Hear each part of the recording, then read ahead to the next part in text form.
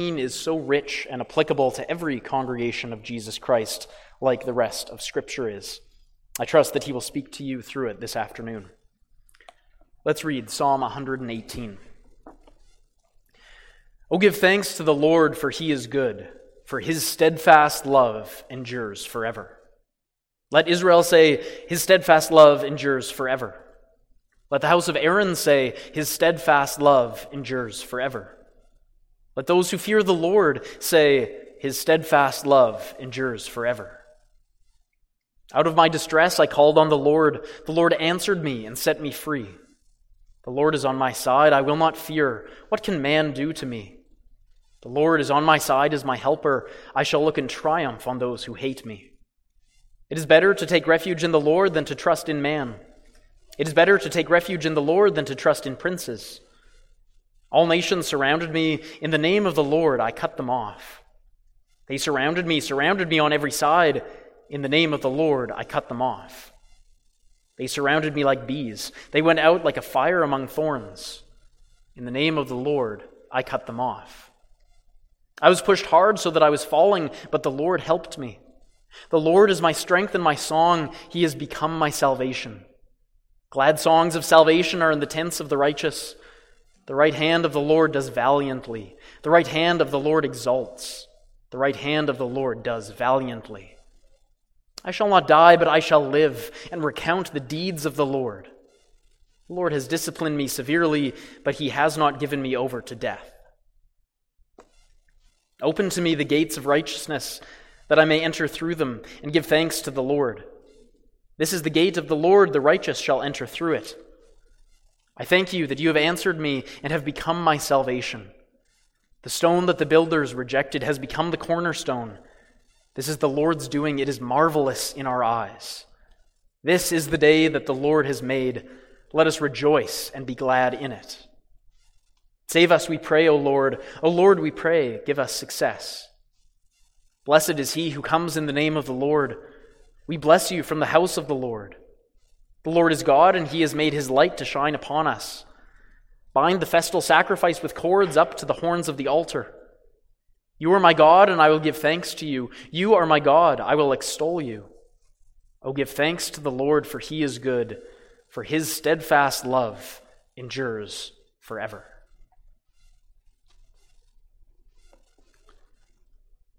After the sermon, we will sing, without further announcement, our Amen song of hymn 6, both stanzas. May God bless the preaching of his word.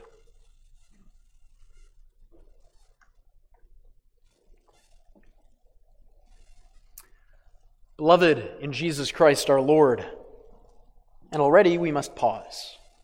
We must unpack these words that begin each and every sermon.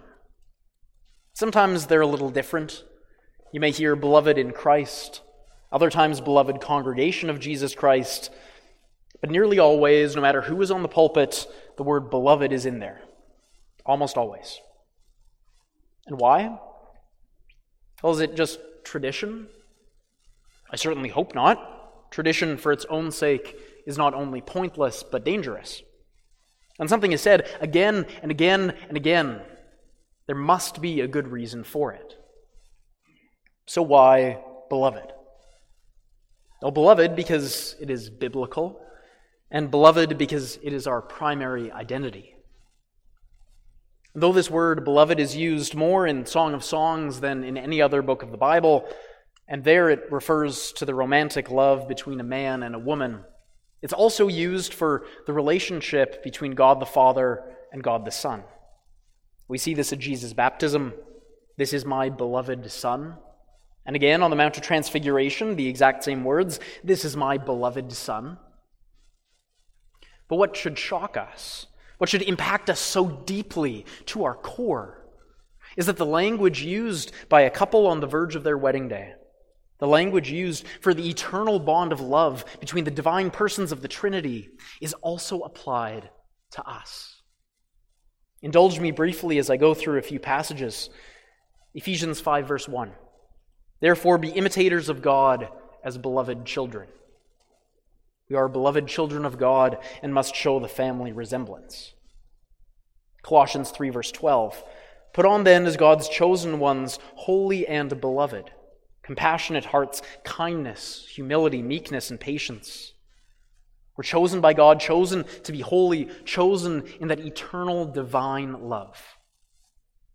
2 Thessalonians 2 verse 13, but we ought always to give thanks to God for you, brothers, beloved by the Lord, because God chose you as the firstfruits to be saved, through sanctification by the Spirit and belief in the truth. The proof that we are beloved, it comes in that God has chosen us to be saved, giving up his other beloved, Jesus Christ, for us. And finally, Jude 1, to those who are called, beloved in God the Father, and kept for Jesus Christ. We are those who are beloved by the Father, kept safe, kept secure, kept in him forever. And now any of these passages could have worked. Actually, in talking with Tim a few weeks ago, I was getting him to look at this sermon, and he said, I don't think you need all of those passages. I said, I probably don't need them, but it's good to remember this isn't a one-off thing. This is something that is in Scripture again and again. We are beloved.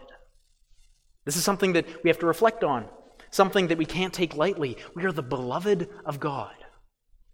This is the most important part of our identity, the beloved of God. We should never, ever get over the life-altering fact that Jesus loves us. Jesus loves us, and our lives must revolve around this.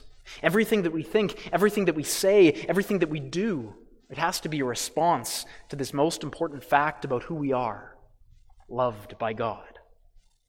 Every moment of our lives must be an act of worship and thankfulness and praise. So be prepared in your life to answer those who ask you, why do you praise the Lord? We can answer them in this way: because he loves us, because he saves me, and because he saved us. Why do we praise the Lord? Because he loves us.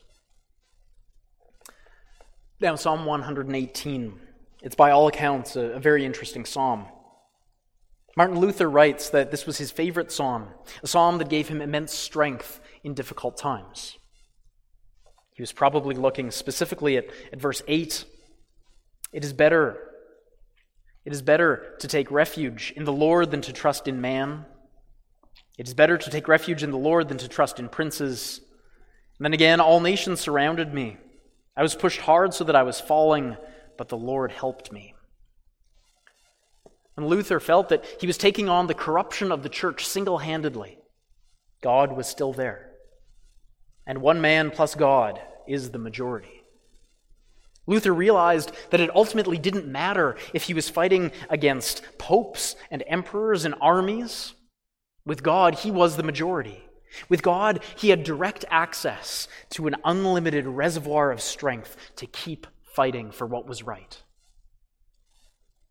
But to get a clearer picture of this psalm, we must go back many years before Martin Luther and Wittenberg. We must return at least to the days of Ezra in the land of Israel, if not further back. Let me explain.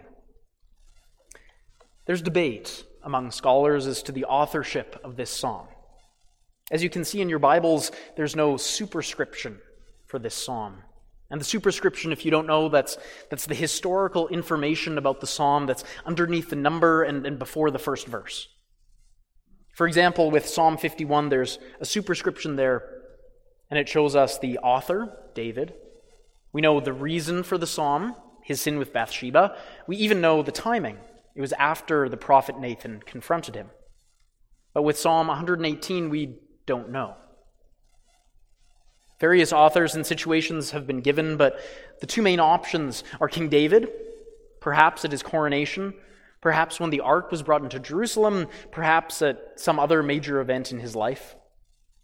Or the second option is someone among the exiles who returned to the land with Ezra and Nehemiah. And we heard something very similar to the first 4 verses of Psalm 118 in our reading from Ezra. Let's read them side by side here. First from Ezra 3 verse 11, these are the verses we read. And they sang responsively, praising and giving thanks to the Lord, for he is good, for his steadfast love endures forever toward Israel. And then Psalm 118. Oh, give thanks to the Lord, for he is good. His steadfast love endures forever. Let Israel say, his steadfast love endures forever. Let the house of Aaron say, his steadfast love endures forever. Let those who fear the Lord say, his steadfast love endures forever.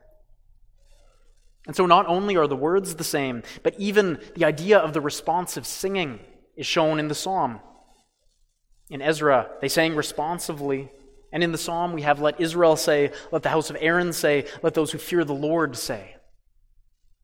Whether the psalm was written by the exiles or by David or by someone else entirely, it was definitely sung by the exiles here in Ezra 3.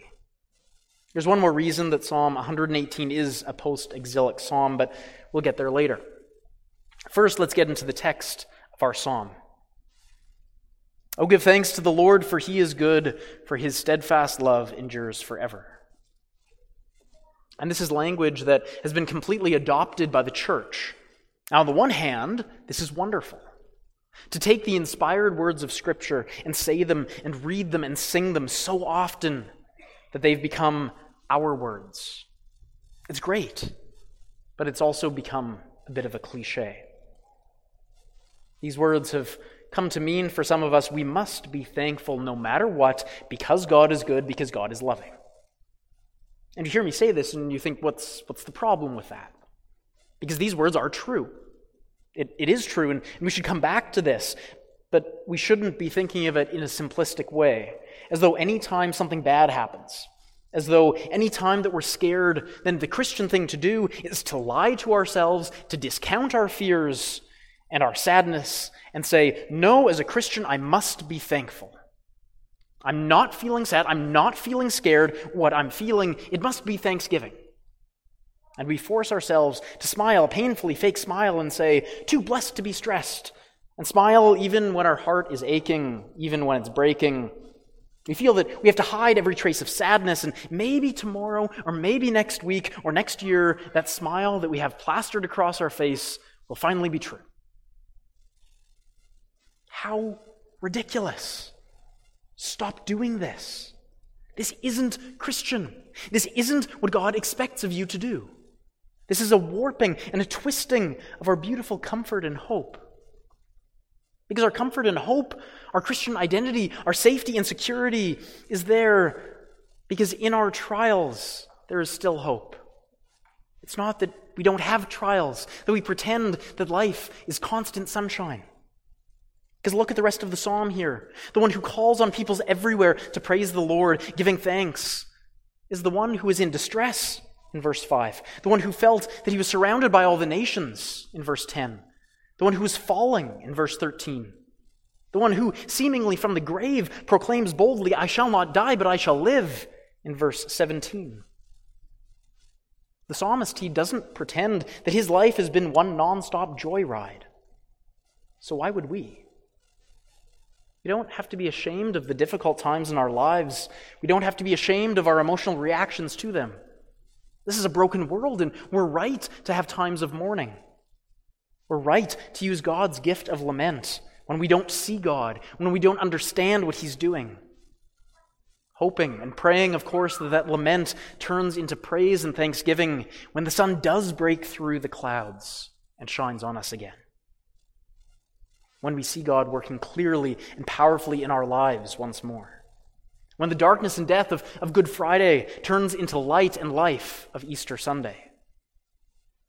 But we don't only love and praise and thank the God who saves us. We have a God who loves us. This is more foundational, this is more basic to our belief that God loves us. And we've grown tired of hearing it. We've grown tired of hearing it because we hear it so often. We grow tired of hearing it and that's exactly why we have to hear it again. This is what the psalmist proclaims in these opening verses. Oh, give thanks to the Lord, for He is good, for His steadfast love endures forever. These are the words of the psalmist, essentially to the psalmist, saying to his heart, preaching to his own soul, remember God, thank Him, He's good, He loves me forever. But it's not enough. As an individual, the psalmist, he can't express enough thankfulness just by himself. And so what he does is he calls everyone to join him.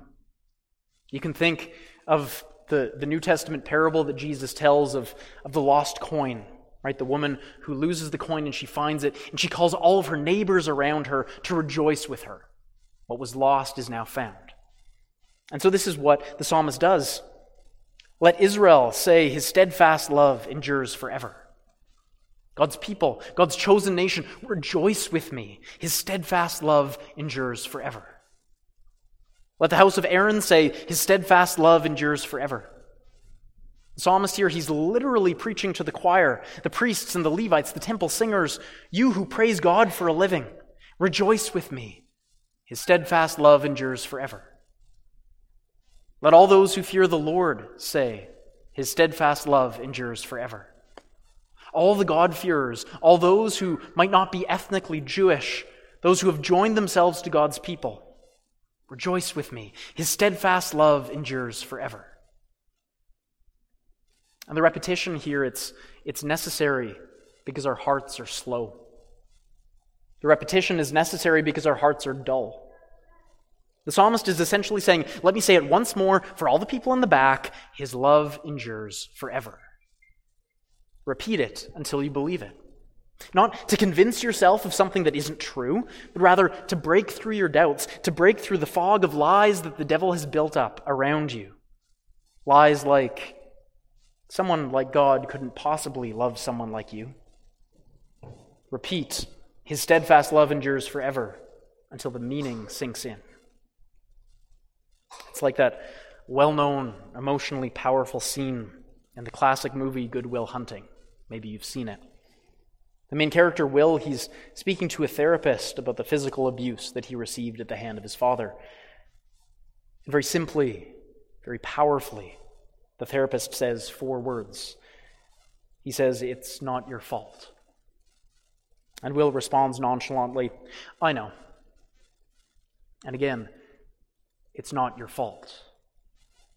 Will smiles, I know. And again, it's not your fault. I know. Again and again, 10 times, it's not your fault.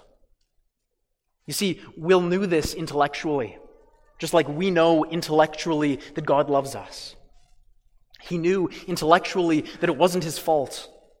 But because as a child, you implicitly love and trust and respect your parents, whether they're worthy of that love and trust or not, when something like abuse happens, you think it must be your fault. It can't be Dad's fault. He's my hero. And this is so deeply ingrained, and the same is true with the lies that the devil whispers to us. So deeply ingrained, almost from birth, that little voice inside that accuses you, that you don't belong, that God couldn't love you. It's so ingrained in us. And the mind can be convinced, but the heart sometimes lags behind. It's not your fault. God loves you. I know. But do you? The scene ends with Will in tears, sobbing in relief from this heavy burden. And that's what we should feel when we hear these words. His steadfast love endures forever. Because what this means is that God loves you. He really loves you, and there's nothing that you can do to change that. His steadfast love endures forever. He loved Adam and Eve when they tried to be gods themselves instead of him. He loved David when he committed adultery and murder. He loved Peter when he denied him and the other disciples when they fled away from him. He loved the Apostle Paul when he persecuted the church. His steadfast love endures forever. When you're having a bad day, when you haven't cracked open your Bible in weeks, when you've been caught in a particular sin for months, God loves you. His steadfast love endures forever. It's more than that. Long before you were born, when we only existed in God's imagination, and long after we're dead, long after our civilization crumbles to dust, when stars themselves burn out, our God loves you. His steadfast love endures forever. Do you understand? Not only with your mind, but with your heart. Can you accept that God loves you? The thought should make us weep in relief, in comfort, in joy, and in praise. But love is merely a feeling. It's not enough. We can be very thankful that God's love isn't merely a feeling. Love, we could say, is the foundation of our faith, but our faith is grounded in history. Our faith is grounded in a God who acted out of eternal love in infinite power. And so we can say, I praise the Lord because he saves me. That's our second point.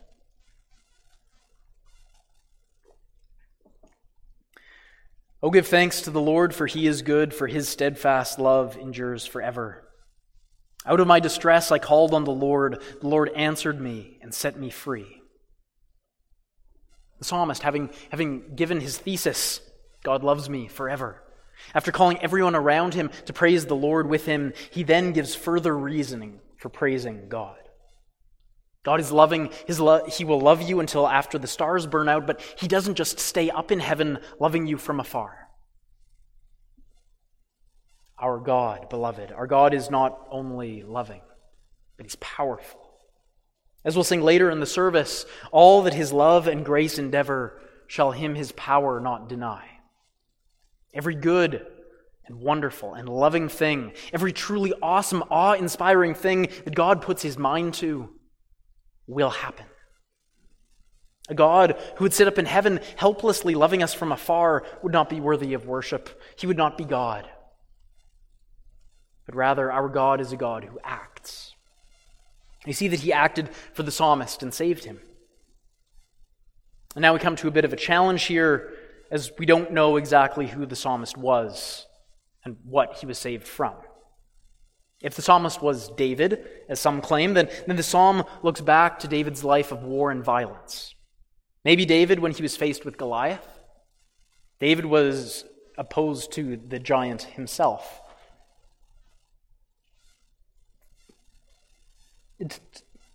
David fought the giant by himself, rather. He was opposed by the giant. He was opposed by the Philistine army. He was opposed by his family with very little support and trust from his king and country. David was a man who was fighting alone, but he was fighting with God on his side, and he was victorious. Maybe this was David when he was on the run from Saul. He couldn't stay in Israel because of the wicked, insane king. He couldn't safely live in foreign countries because they knew him to be a great warrior who killed many of their own. And so he resorted to hiding in caves and pretending to be a madman. But God saved him and he was victorious. Maybe it's David. Or, if as other scholars say, this is a post-exilic psalm, then one of the exiles who was taken into Babylon for a life little better than that of a slave, an exile who worshipped God when all the rest had given up, had seen God's wonderful, powerful deliverance when the people were released back into the land to rebuild Jerusalem, rebuild God's temple. God saved his people, a tiny nation that had been swallowed up by the Babylonian and Persian empires. God had seen his people cry out to him and brought them back to the land. And when they feared the opposition of Tobiah and Sanballat, this came to nothing. Their mockery. If a fox goes up on the wall, he'll break it down. That came to nothing. The walls were rebuilt and they did stand. Their complaints to the king came to nothing. The people were allowed to stay in the land. God acted. And ultimately, the point of the psalm is that it's written for the people of God to take on our lips, for us to sing today. Though our situation might not be exactly the same, few of us will be literally surrounded by nations, being attacked like a swarm of bees, those who seek to destroy us with the speed and fury of a wildfire. But this is how the Christian life seems at times. This is how Martin Luther could take these words on his lips in his different situation.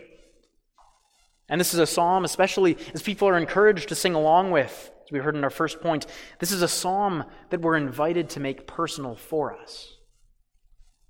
Because this is something that, similarly to the love of God, has become cliche and passé to us. It isn't real to us, not really real.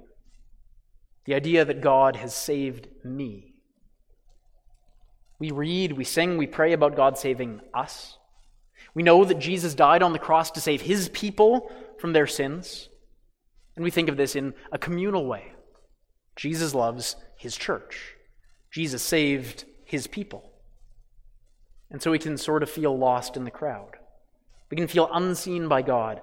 God saved us and loved us as a group. God saved all of us. And yes, he did. He does. But also, God saved each one of us. God loves each one of us. You aren't loved because you're in the church. You're in the church because you're loved. Let me say that again. You aren't loved because you're in the church, that you're one of the crowd. But rather, you're in the church because you're loved.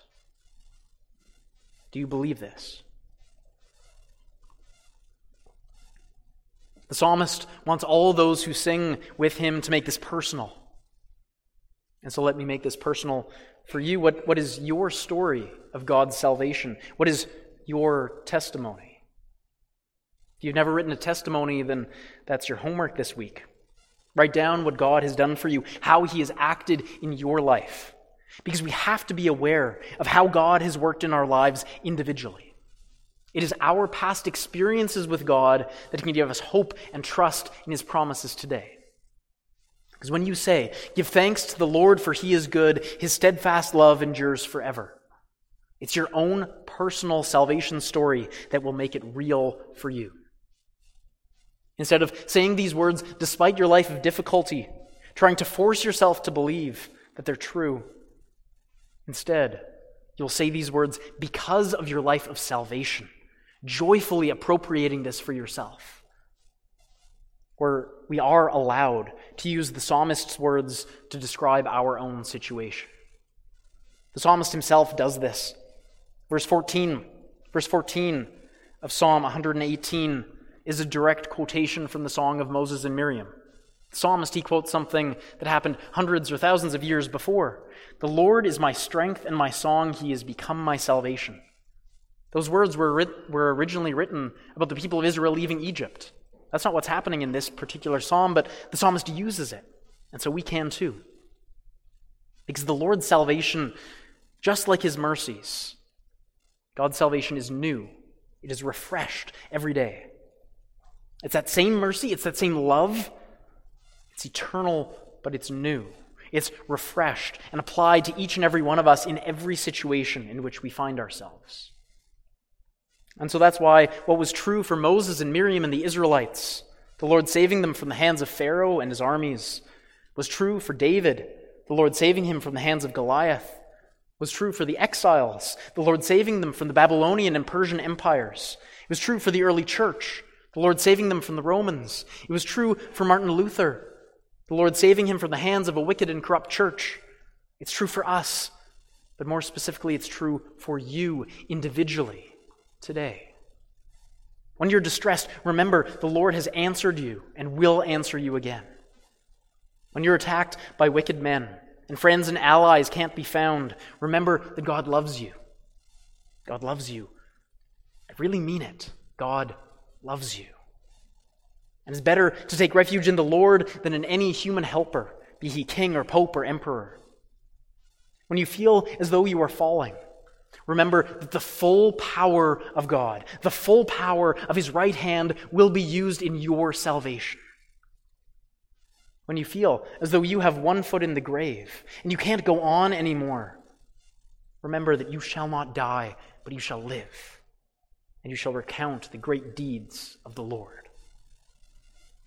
And in your salvation, your personal salvation from those who would seek to do you harm, remember, above all, the ultimate salvation, one for all of us, the salvation accomplished through Jesus Christ on the cross. That's our final point. If you still have your Bibles open, you can see not only thematically, but also physically, literally, right there in the text, there's a break in the psalm between verses 18 and 19. I tried to demonstrate that with a pause as I read our text. The Lord has disciplined me severely, but has not given me over to death. Pause. Open to me the gates of righteousness that I may enter through them. And it clearly begins a new section in the psalm. And when you see that in your Bibles, when you see that gap there shown in the text, when there's a clear change in theme, we always must ask ourselves what's happening. We must read Scripture in an in-depth way, asking questions when we don't understand, mining Scripture for all that it's worth. And so why this change? What is this shift doing here? Well, this is a change from the what to the what now. It wasn't enough for the psalmist to praise on his own. He had to involve all of the people, Israel, the priests, and the God-fearers. But it wasn't enough for them simply to hear about God's mighty salvation. It wasn't enough for them to repeat what we all need to hear. God loves you, and his love lasts forever. But there was a third step to this praise, a third step to recognizing what God has done. And it's that of public official worship, going up to the temple, celebrating the feasts that God had ordained. I see a conversation, as it were, between the worshipers and the gatekeepers. The worshipers, they want to enter. And so they request, they call up to the men on the gate, "Open to me the gates of righteousness, that I may enter through them and give thanks to the Lord." Essentially, may I enter the temple, or at least come up to the altar, and give official thanks and worship with my sacrifices. And the gatekeeper responds, "This is the gate of the Lord, the righteous shall enter through it." Essentially saying, yes, come in, all of you who are righteous. This is where you're meant to be at a time like this. It's exactly what we see in our reading too. In Ezra 3, they set the altar in its place, for fear was on them because of the peoples of the land, and they offered burnt offerings on it to the Lord, burnt offerings morning and evening, and they kept the Feast of Booths. You see, fear was on the exiles because of the peoples of the land, and yet they worshipped the Lord. They worshipped properly at God's altar, entering through the gate of righteousness. And they even celebrated the Feast of Booths, where some scholars say it explains the rather strange description of binding the festal sacrifice onto the horns of the altar. That's something that they would do in the Feast of Booths. And this, beloved, is the proper response to salvation, to our individual personal salvations that God continues to work out in our lives, protecting us from those who would seek to do us harm. But it also points very clearly to our ultimate salvation, to the universal salvation of every tribe and tongue and nation accomplished by Jesus Christ. For when we read the verses 21 through 24, that salvation that wouldn't be accomplished for hundreds of years after the psalm was written is stated so clearly. "I thank you that you have answered me and have become my salvation." Not only is God the one who accomplishes salvation, but God himself is the one who is salvation. This is most clearly seen in the person and work of Jesus Christ. His very name means Yahweh is salvation. It was through not only his mighty right hand working valiantly, but truly the entire body of our Lord, brutalized, tortured, and bled for our sins, that our ultimate salvation was accomplished once and for all. And that we will remember in the Lord's Supper at the second service. And the stone that the builders rejected has become the cornerstone. Jesus is the cornerstone, the foundation and the capstone of our salvation. Our Savior, rejected by man, but accepted and glorified by God. Rejected and despised, a man of sorrows. The stone that the builders rejected has become the cornerstone. This is a description of who he was, and it contains within it a warning to us. Most important question to us: what will you do with Jesus? This is the most important question that any of us will ever answer. What will you do with Jesus? Will you believe the truth that he loves you? I'll repeat it as many times as is necessary until it sinks in for you. He loves you. He loves you. He loves you. Do you believe it yet? He loves you personally and eternally, long after the stars burn out and this world crumbles to dust. And how far? How far did he go to show you that love? To accomplish your salvation? There was no limit to what he would do for you. No limit to what he did do for you. As the hymn goes, in vain the firstborn seraph tries to sound the depths of love divine. That means is that Satan was trying to figure out just how far God would go to save us. To see if there was a limit to that love. I'll go this far, but no farther. Will he actually take on human flesh? Yes. Okay, but will he be willing to be rejected and despised? Yes. What about being tortured? Yes. Would he be willing to be rejected by his Father, the one with whom he had eternal fellowship? Yes. Would the God of life be willing to die?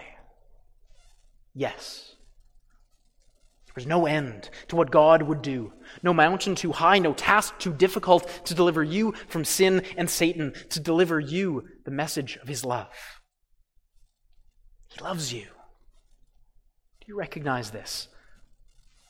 He loves you.